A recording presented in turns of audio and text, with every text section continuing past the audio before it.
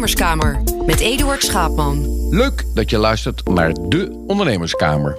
Ik ben zelf al tijden ondernemer en toen de nieuwe Tweede Kamerleden hun intrede op het Binnenhof deden, vroeg ik mij gelijk af hoe ondernemend onze nieuwe volksvertegenwoordigers zijn. Om erachter te komen welke partij de belangen van ondernemers het beste behartigt, ga ik daarom elke aflevering het gesprek aan met een Kamerlid dat economische zaken in zijn of haar portefeuille heeft. Een Kamerlid dat voor ondernemers opkomt, zo zet hij zich graag in de markt. Zelf beschikt hij eveneens over een ondernemersgeest en gaat dan ook voor de route waar de meeste winst te halen valt. Bij de VVD bleek dat niet het geval. En dus koos hij na jaren van trouwe dienst voor een transfer naar Forum voor Democratie. Bij die partij wist hij zich geweldig in de markt te zetten. Na zo'n 2 maanden splitste hij zich alweer af. Wiebren van Haga. Ja, waarschijnlijk de eerste ondernemer die hier aan tafel heeft. Nou, dat is, ik heb er eentje meer gehad. Dat was Romke de Jong. Precies, dat is de enige andere. De enige andere. Dus ja. Ik heb er 2 echte ondernemers gehad. Een ijskoopman en een vastgoedman. Komen we zo nog even op terug. Welkom Wiebren. Ik wil eigenlijk elke aflevering langs een korte vragenlijst. En daarmee probeer ik de luisteraar en mijzelf ook inzicht te geven in hoe ondernemend de politicus zelf is. We krijgen een soort ondernemerspaspoort. Nu zit je al een tijdje in de Tweede Kamer. Dus je bent gewend om lang te praten en veel te debatteren. Maar wij ondernemers zijn van de korte stop, van de korte klap. Dus we houden van korte, koppige... Kijk, dat zijn ze ook. Die wil ik horen. Ben je wel eens ondernemer geweest? Nou, ik ben nog steeds ondernemer en ik voel mezelf helemaal geen politicus. Heb je wel eens iemand moeten ontslaan? Uiteraard. Ondernemers nemen risico. Wat is het grootste risico wat jij in je werkend bestaan hebt genomen? Ik heb op een gegeven moment een thuiszorgonderneming overgenomen. Dat ging in het begin helemaal niet zo goed. Dus dan betaal je een hoop geld. En als het dan niet goed gaat, dan riskeer je alles kwijt te raken. En dan heb je al een paar jaar slapeloze nachten. En het is ook wel mooi als het lukt. Maar het heeft mij 5 jaar gekost. En daarna nog 8 jaar procederen tegen de koper. Of de koper tegen mij. Dus 13 jaar van je leven kwijt. Dus... Dat was het grootste risico. Wat is volgens jou het grootste verschil tussen een ondernemer en een politicus? Moet jij als geen ander weten? Ja, je kunt me beter vragen naar de overeenkomsten. Kijk, er zitten misschien 10 ondernemers in die hele Kamer met wind mee. En dan reken je iedereen mee die toen hij werkeloos was een tikkie aan zijn moeder heeft gestuurd. Ja, je begint te lachen, maar het is zo dramatisch. Hè? Er zitten een paar ondernemers in... waaronder de 3 in mijn partij. Hè? Dus Olaf Efraim en Hans Smolders en ik. En dan heb je Romke de Jong. Nou, en dan houdt het bij mij verder op. Ik weet het verder niet. Maar de overeenkomsten, of de verschillen... De gemiddelde politicus, die althans zoals ik ze hier zie... die heeft nooit een baan gehad. Die heeft gestudeerd... en die heeft nog nooit iemand aangenomen of iemand ontslagen. Die weet niet dat je in mei ook vakantiegeld moet betalen. Ze hebben het altijd wel ontvangen. Die weten niet dat je een eigen pensioen moet opbouwen. En dat de slager dan misschien de bovenwoning boven de slagerij verhuurt. Je zit al lang in de politiek, want je antwoorden zijn lang. Dat begin ik nu wel te begrijpen. Ik ben echt geen politicus. Toch niet? Oké. Daarom gaat het ook zo slecht. Daarom ben ik de VVD uitgegooid. Daarom ben ik gestopt bij Forum. Ik ben een ondernemer. En geen politicus. Als je zelf ondernemer bent, snap je als Kamerlid dan beter wat deze doelgroep wil? Ja, natuurlijk. Hoe ondernemend vind je jezelf op een schaal van 1 tot 10? Nou, kijk, ik ben natuurlijk eerst 10 jaar bij Shell werkzaam geweest. En dan word je toch meer een soort corporate ondernemer die van structuur houdt, die wel risicomijdend onderneemt. Kijk, de echte ondernemer begint vanuit de garagebox en begint daar ijsjes te verkopen en dan wordt het een gigantisch mooi bedrijf. Dat zijn de echte ondernemers. En ik vind ook... Geef je jezelf nog een punt ergens? Nou, ik denk een 7. Okay. Hoe goed vind je als Kamerlid dat je ondernemend Nederland vertegenwoordigt in die Kamer? Ja, ik doe niet anders. Dus?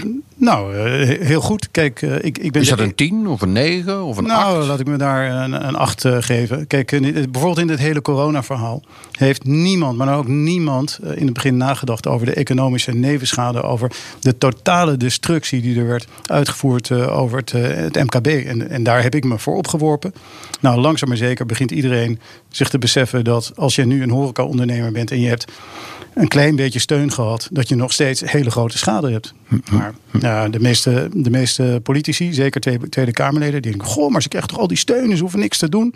Als jouw omzet wegvalt en als DGA krijg je geen salarissteun in de NOW en je krijgt een klein beetje NOW om je medewerkers nog te betalen, dat is belachelijk. Ja, en dan komen we dus op een ondernemerspaspoort met een resultaat eigenlijk toch dat je zegt van nou 7, 8. Hè? Dan gaan we dat natuurlijk op het einde van het interview gaan we evalueren hoe je de vragen hebt beantwoord. Ja, maar je zit al helemaal in de wedstrijd. Dus maar volgens mij moet jij de cijfers geven, niet ik. Ja, nee, ik heb liever dat je jezelf de cijfers geeft. Dan krijg je een soort zelfevaluatie. Ik bedoel, iedereen oordeelt al. Het is toch veel lekkerder als je jezelf een punt kunt geven. En we gaan gewoon kijken en horen hoe of wat, hè? Ik kwam eigenlijk bij het graven naar Wie is Wieberen kwam ik niet achter die zorgmaatschappij. Maar dat heb je dus eigenlijk... daar ben je 5 jaar mee bezig geweest. En uiteindelijk duurde het nog 8 jaar voordat je klaar was met het hele proces eraan. Ja, ik heb in 2002 gekocht, 2007 verkocht. En daarna hebben we nog 8 jaar geprocedeerd. Ik verkocht het aan een private equity club. Nou, als je het verkoopt aan private equity, dan weet je dat je, als je tekent, denk je dat je geluk hebt. Maar daarna begint natuurlijk de hele toestand. Op basis van de garanties wordt er dan geprocedeerd. Maar dus uiteindelijk heb je er niks aan overgehouden ook aan dit hele systeem? Nee, ik heb alles gewonnen. Alleen private equity zal altijd procederen. En dus verkopen aan private equity als MKB-ondernemertje. Terwijl je dan een hele batterij juristen of advocaten van De Brouw en van KPMG tegenover je. Dat is een ander soort strijd. En daar was ik niet op voorbereid. Maar ik heb er ook een hoop van geleerd. Ja, aan de andere kant is het natuurlijk wel goed dat ze dat doen. Want private equity, meestal halen ze al het geld op bij pensioenfondsen zoals het ABP. Ja, het is een raar cirkeltje waarin dat wordt rondgepompt. Ja, want je ziet nu ook in de nauwregelgeving. Iedereen die gefinancierd is door private equity boven de 60%, die krijgt niks van die nauwregeling. Terwijl we allemaal weten, private equity wordt weer gefinancierd door ons geld, door pensioenfondsen. Vind je dat niet een rare regelgeving? Ja, kijk, ik ben voor een vrije markt. Dus iedereen moet doen wat hij wil. En ik vind private equity ook prima dat het bestaat. Alleen, ik was op dat moment er niet op berekend. Maar wat vind je van die regelgeving? Dat de overheid eigenlijk uitsluit partijen die gefinancierd zijn boven de 60% door private equity uit het buitenland niks mogen halen op NOW. Belachelijk. Wist je dit? Jawel, maar de hele steunregeling is belachelijk. Het feit dat het DGA-salaris niet in de NOW-regeling zit, vind ik belachelijk. Het feit dat als jij jouw bedrijf van een eenmanszaak naar een BV hebt omgezet in maart 2020... en je hebt een nieuw loonheffingsnummer gekregen, dat je dan niet kan aantonen dat je loon hebt betaald daarvoor, dat je daarom geen steun krijgt. Het feit dat als jij een strandtent hebt en je referentieperiode is verkeerd, dan krijg je geen steun. Het is allemaal belachelijk, maar het wordt bedacht door bureaucraten hier in hoge torens die een 12e maand kregen, een 13e maand en een 14e maand en een vakantiegeld en een pensioenregeling. Dat is allemaal hartstikke leuk. Maar die ondernemer die heeft dat niet. En die zit met een seizoensbedrijf of een ander voorbeeld is sportcomplexen met aanpalende horeca. Nou, horeca moet dicht, maar je SBI-code is niet horeca, dus krijg je geen steun. Ja, ik heb duizenden huilende ondernemers aan de telefoon gehad. Ik heb honderden moties ingediend. Maar je zit tegenover een amorfe kamer die denkt van maar we geven toch 80 miljard steun. Ja, hartstikke leuk. Maar als je 200 miljard schade toebrengt, dan heeft die ondernemer of die van dat bowlingcentrum, van die kermis, heeft daar niets aan. Mm-hmm. Nee, ik was ook al zeer verbaasd toen Koolmees op een gegeven moment in eerste instantie riep, we stoppen alles per 1 oktober. Daarna was het een voorlopige stopzetting. Terwijl ik inderdaad net van een hotelier kwam in Domburg, die in juli bezetting heeft van nu 30% en niet meer. En die zegt, ik ben er voorlopig nog helemaal niet uit. Wat vind jij nou van zo'n besluit van Koolmees, terwijl hij dus eigenlijk niet met zijn voeten in de modder staat en in één keer alles stop gaat zetten, of wil stop gaan zetten? NOW. Ja, de bureaucraten kijken daar anders tegenaan. Die zeggen, we hebben jullie zo lang gesteund en nu gaan we het maar eens een keer stopzetten, want het kost te veel. Maar het principe moet zo zijn dat als de overheid schade berokkent, op wat voor manier dan ook, dan moeten ze het gewoon vergoeden voor 100%. En dan het enige waar ze zich echt op concentreren is, nou, is er dan misschien iemand die onterecht steun heeft gekregen? Oh, is er ergens misschien een directeur die zichzelf een bonus heeft gegeven? Dat moeten we dan stoppen. Maar ondertussen heb je 2 miljoen ondernemers in Nederland, 1 miljoen MKB'ers en 1 miljoen ZZP'ers. Die hebben het hoofd boven water geprobeerd te houden in een tijd dat de overheid op een soort psychotische manier is omgegaan met corona.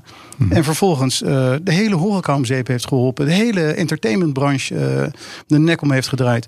En je zal maar in die entertainmentbranche werken. Je zal maar een pijpela horeca tent hebben. Waar je 1,5 meter afstand moet gaan houden. Waarom? Inmiddels weten we allemaal dat het onzin is. Dus is de BVNL misschien niet dan voor de volledige kwijtschelding van iedereen die last heeft gehad van die 1,5 meter economie? Nou, je moet gewoon de schade vergoeden. En kijk, ik heb mijn belastingen wel betaald. En een ander heeft zijn belastingen niet betaald.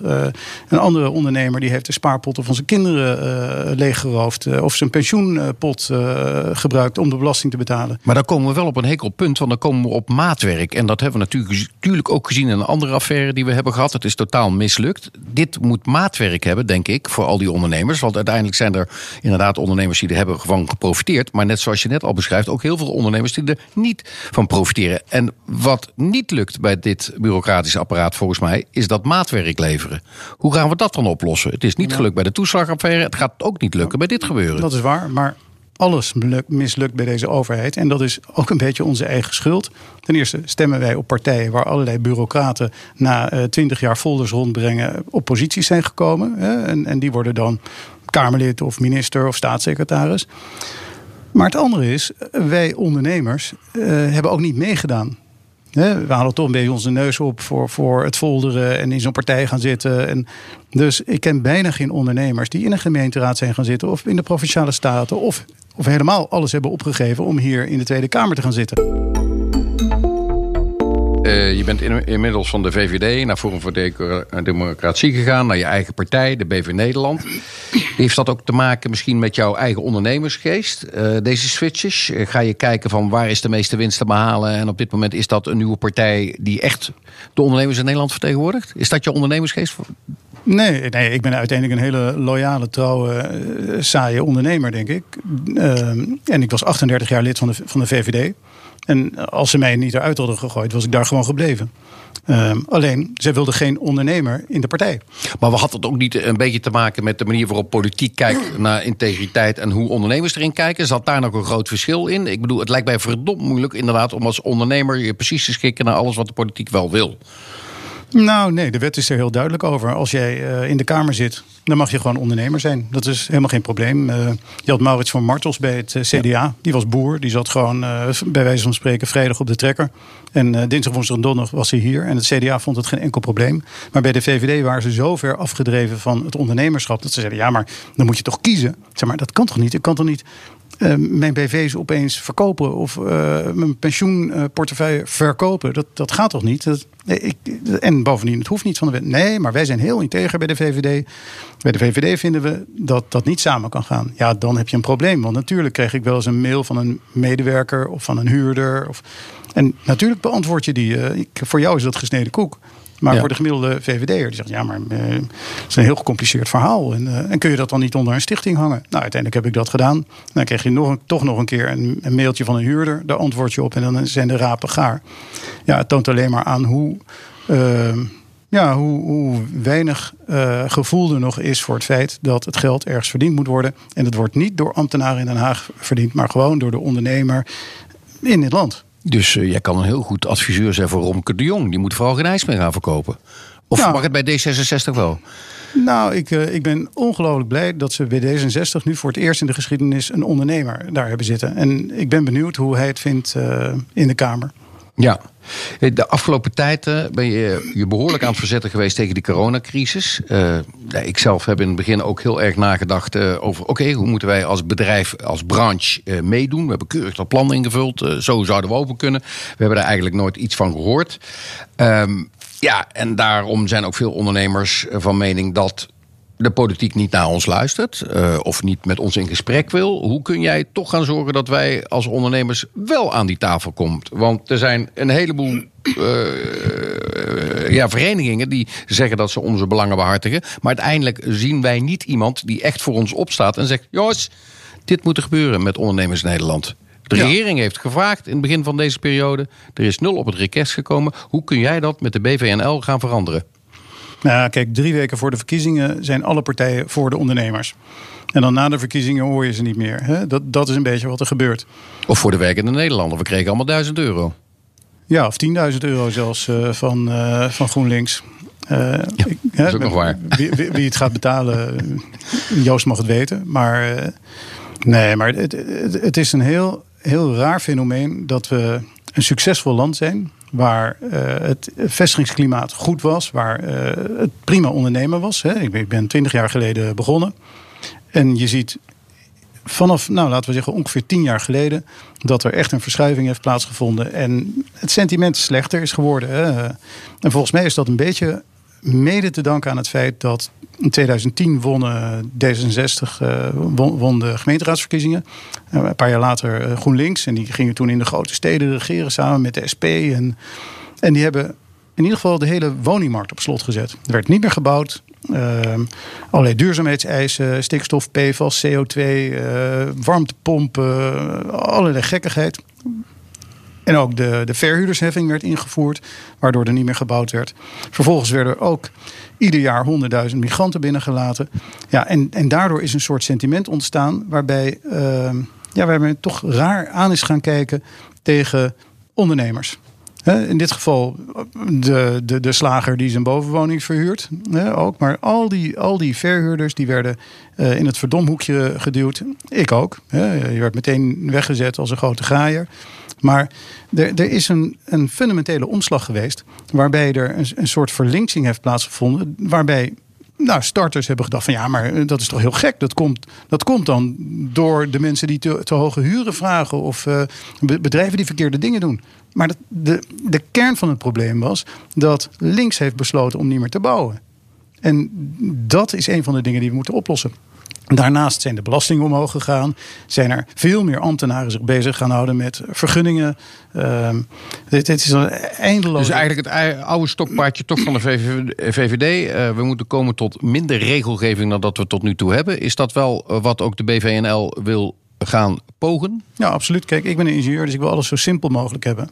Dus ik wil niet een ambtenaar die gaat denken over staffels en uitzonderingen en verschillende regelingen waar je eindeloos voor gestudeerd moet hebben voordat je het begrijpt. Nee, het moet gewoon simpel zijn. Als jij je bedrijfje wil starten, moet het uitermate simpel zijn. En niet met allerlei subsidies en gedoe eromheen. Gewoon maak iets simpels. Gewoon een simpel tarief. Iedereen snapt het. En dan vindt iedereen dat ook prima om belasting te betalen. Dat is helemaal niet erg. Maar niet deze onzin. Nou, prima om belasting te betalen. Ik vind het inderdaad niet erg als DGA om veel belasting af te rekenen. Maar wat ik totaal niet begrijp is, ik heb het zelf opgebouwd. Uiteindelijk verkoop ik mijn bedrijf en dan moet ik toch weer iets gaan betalen. Erfbelasting, als ik het na wil laten aan mijn kinderen. Wat vind je daar dan van? Schandalig. Kijk, wij zetten ook in ons verkiezingsprogramma dat zowel de erf- als de schenkbelasting moet worden afgeschaft. Het is een belasting die bovendien hoge inningskosten heeft. Dus de opbrengst is niet zo hoog. Het is een soort jaloeziebelasting. Het is echt een soort marxistische verrekening tussen de generaties. Jij bouwt het op. Je bent heel erg hard aan het werk. Jij ziet af. En iemand anders die 30 jaar op de bank met een zak wokkels zit te Netflixen.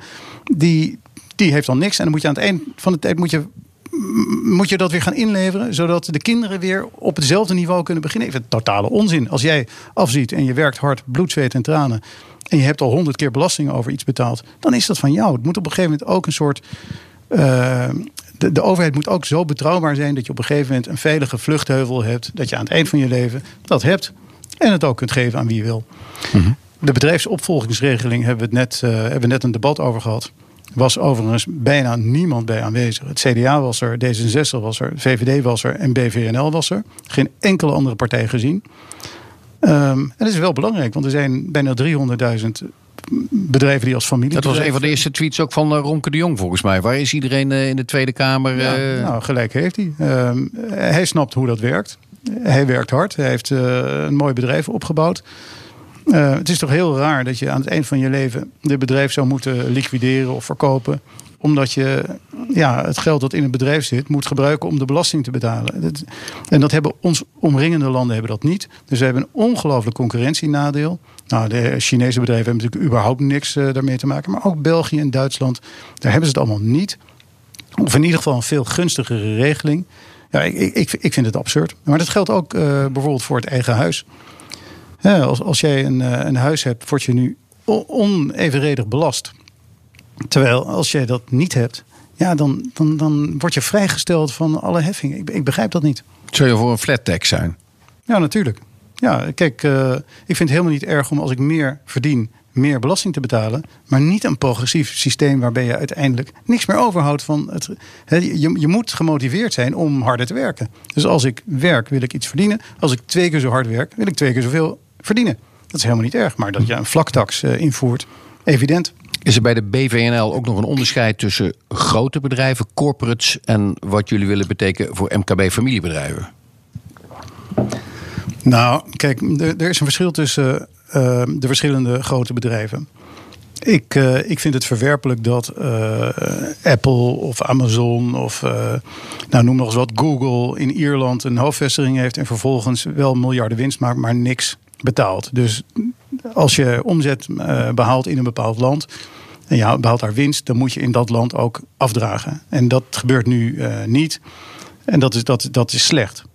Maar als je een groot bedrijf hebt zoals Shell, of Unilever of Philips of god nog weten welk bedrijf, maar neem Shell, die enorme investeringen doet in een lager gelegen BV in een ander land. Dat je een bepaalde mate van verliesverrekening in het concern hebt. Ja, dat is normaal. Dat vind ik niet raar. En dan krijg je alle SP'ers en GroenLinksers en D66'ers zeggen, ja, nee, maar dat kan niet. Want je moet hier in de topholding moet je belasting betalen. Ja, maar als jij in een lagere holding of een lagere BV verlies maakt en je kan dat niet meer verrekenen, dat is de essentie van zo'n groot bedrijf. Natuurlijk moet je kunnen investeren en dan, volgens mij slag je dan het kip met de gouden eieren als je daar aan gaat komen. En ik vind ook dat we best wat trotser mogen zijn op al die mooie bedrijven die we in Nederland hebben. Maar dat zijn maakbedrijven, dat zijn mensen of bedrijven waarin echt iets gecreëerd wordt. En dat vind ik iets anders dan een Google of een Apple die inderdaad een vestiging in Ierland hebben. We hebben natuurlijk 18, bijna 19 partijen. Is dat niet te veel om uiteindelijk toch tot besluiten te kunnen komen? Hè? Nee, integendeel. Ik denk dat het heel goed is dat je mensen zoals Caroline van der Plas, Sylvana Simons, mensen zoals ikzelf, gewoon dappere strijders daar hebt die niet voor hun eigen belang daar zitten, die gewoon durven te strijden, die durven aan te vallen. Een beetje wat Pieter Omtzigt ook heeft gedaan. Nou, je weet wat er van hem is gekomen. Hij was dus binnen een gevestigde partij, was hij zo'n dappere strijder. Ja, en dat wordt dan niet getolereerd. Maar hij heeft wel de waarheid boven tafel. Dus jullie krijgen eigenlijk dadelijk een soort van tribe van dappere strijders die zich gaan verzetten tegen wat er nu is? Want uiteindelijk wil je natuurlijk ook een stukje samenwerking, een stukje resultaat creëren. Dus je moet natuurlijk gaan kijken, hoe kan ik nou voor mijn standpunten van de BVNL mensen achter mijn karretje gespannen krijgen? Nou, ik denk dat op het economisch-rechtse thema zitten we heel erg op dezelfde lijn als Caroline van der Plas. Maar ook JA21 heeft wel wat overlap. Ik hoop dat Pieter Omtzigt binnenkort terug is. En die zal ongetwijfeld ook dezelfde dingen doen. Het is wel zaak dat Kamerleden zich als authentieke Kamerleden gaan gedragen. En niet meestemmen met de macht. Maar gaan bedenken, wat is er nou in het belang van Nederland? Ja. Wat ga jij nog meer doen voor ondernemers in de Tweede Kamer buiten het herstel van corona? Wat zijn nou de specifieke speerpunten die BVNL wil oppakken in de aankomende periode? Nou, kijk, een stokpaardje is natuurlijk altijd de vermindering van regeldruk. Kleinere overheid, lagere belasting. Ik denk als je daar al wat van voor elkaar krijgt, dan ben je al een heel eind. Maar één ding dat mij ongelooflijk stoort altijd, is dat Nederland is een van de weinige landen waar je iemand kan aannemen. Nou, dan ben je blij. Dan wordt diegene ziek. Daar kan hij misschien niks aan doen.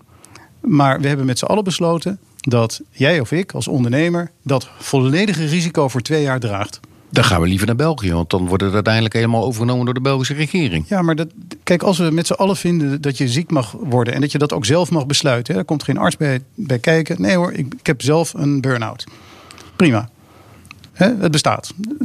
Maar waarom moet ik daarvoor opdraaien? Ik begrijp dat niet. Waarom moet een loodgietersbedrijf met 3 man, er valt er 1 uit, dan ben je kapot. Dus waarom zou je dat niet collectief, als je dat zo vindt, moet je het collectief dragen. En het stond ook in het vorige regeerakkoord. Dat het van 2 jaar naar 1 jaar terug zou worden gebracht. Heeft D66 heel hard voor gevochten om dat tegen te gaan. Uiteindelijk is de VVD door de knieën gegaan. En we hebben nog steeds 2 jaar loondoorbetaling bij ziekte. Ik vind het wanstaltig. Het is een enorm risico. En het leidt ertoe dat heel veel ZZP-constructies of andere soorten constructies opgetuigd worden. Ik denk dat de meeste ondernemers die willen langdurig mensen in dienst hebben. Je wil mensen opleiden. Nou heb ik heb natuurlijk ook een paar vestigingen in België. Nu heb ik daar aan de andere kant wel een paar Belgische employés. Ja. Die al meer dan 800 dagen op ziekteverlof zijn. En dat wordt volledig betaald door de overheid daar. Uiteindelijk moet het natuurlijk ook weer ergens van komen. En natuurlijk zijn de belastingen die ik op andere fronten moet betalen als ondernemer toch weer een stukje hoger. Dus je weet uiteindelijk, het komt weer ergens terug. Hè? Dit geval van ziekteverzuim waarbij het inderdaad volledig betaald wordt door de overheid, kan ook wel eens nadelig zijn voor andere inkomstenwervingen. Waarom moet het bij die ondernemer terugkomen? Kijk, je mag best een groot verschil hebben tussen mensen die niet werken en mensen die wel werken. Dus als dat verschil er is, nou, dan denk ik dat de motivatie om te gaan werken ook een stuk groter is. En natuurlijk heb je mensen die echt ziek zijn, die moet je goed behandelen. Het probleem is alleen, dat risico moet niet volledig bij de ondernemer liggen. Ik vond het een mooie stap geweest als dat van 2 jaar naar 1 jaar zou worden teruggebracht. Daarnaast heb je natuurlijk dat hele circus van het UWV. Die reïntegratieverplichting. Ze doen alsof een soort administratiekantoor van het UWV zijn. Dat kan allemaal veel makkelijker. En als iemand echt ziek is. Een ander voorbeeld. Iemand krijgt kanker in jouw bedrijf. Nou, dan moet je die hele reïntegratieverplichting moet je alsnog doorgaan. Telefoontjes, gesprekken. Terwijl iedereen weet, deze meneer of mevrouw heeft kanker. Laten we in godsnaam deze meneer of mevrouw met rust laten. En laten we het bedrijf verder gaan met ondernemen. En laten zieken gewoon ziek zijn. Maar nee hoor, je krijgt een eindeloze potpourri aan ambtenaren achter je aan. Ja, dit is totaal inefficiënt. Dus we hebben 2 speerpunten nu te pakken. Dat gaat om die regelgeving. Dat gaat om inderdaad het ziektekosten. Wie betaalt dat? Zijn er andere speerpunten die de BVNL in gaat zetten voor ondernemen in Nederland? Nou, ik vind heel veel dingen die op gemeenteniveau gebeuren, vind ik uitermate storend. En dat regelgeving weer. Ja, vergunning aanvragen. Ja, vergunning aanvragen. Ja. Tegenwoordig moet je echt 5, 6 lagen door. Of het nou een parkeervergunning is. Laten we het over het klimaat hebben. Als je ziet hoeveel regelgeving vanuit de klimaatobsessie over de ondernemer wordt afgestort, dat is enorm. Aan de ene kant heb je natuurlijk de klimaatontkenners. Nou, dat ben ik absoluut niet. Ik vind alle technologische vooruitgang, die omarmen wij. Als je schonere dieselmotoren ontwikkelt, prima. Als je efficiënter met je stookkosten kan omgaan, prima. Dubbel glas, prima. Zonnepanelen op je dak, prima. Maar de religieuze obsessie met van het gas afgaan, warmtepompen installeren die nog helemaal niet efficiënt zijn. Al dat soort zaken. Een energielabel dat op een rare manier is ingestoken. Ik snap dat we goede dingen moeten doen. Maar waarom heeft de overheid zo'n enorme impact, terwijl er nooit wordt gekeken of het ook daadwerkelijk rendeert? In Duitsland gaan ze mensen subsidiëren om op aardgas over te schakelen. Wij moeten enorme kosten maken om onze hele aardgasinfrastructuur te ontmantelen. Het is totaal bezopen. Blijf jij nog steeds bij het rapportcijfer wat je jezelf op die 2 vlakken hebt gegeven? Weet je nog wat de cijfers waren? Ja, 7 en 8 volgens mij. En blijf je nog steeds op diezelfde cijfers? Dat lijkt me prima. Nou ja, ik moet zeggen, je bent gepokt en gemazeld. Je weet er heel veel van.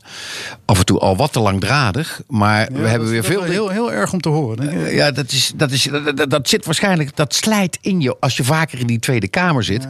Maar de kennis en kunde op dit dossier zijn goed aanwezig bij jou. Wieberen, ontzettend bedankt. Wieberen van Hagen van BV Nederland. Ook in de volgende aflevering ontvang ik weer een Kamerlid van een andere partij om met hem of haar over ondernemerschap te praten. Ben je benieuwd wat andere partijen van plan zijn voor ondernemers? Luister dan de volgende keer weer naar de Ondernemerskamer. En vergeet je vooral niet te abonneren via de BNR-app of je favoriete podcast-app. Zo krijg je altijd een melding als de volgende aflevering online staat.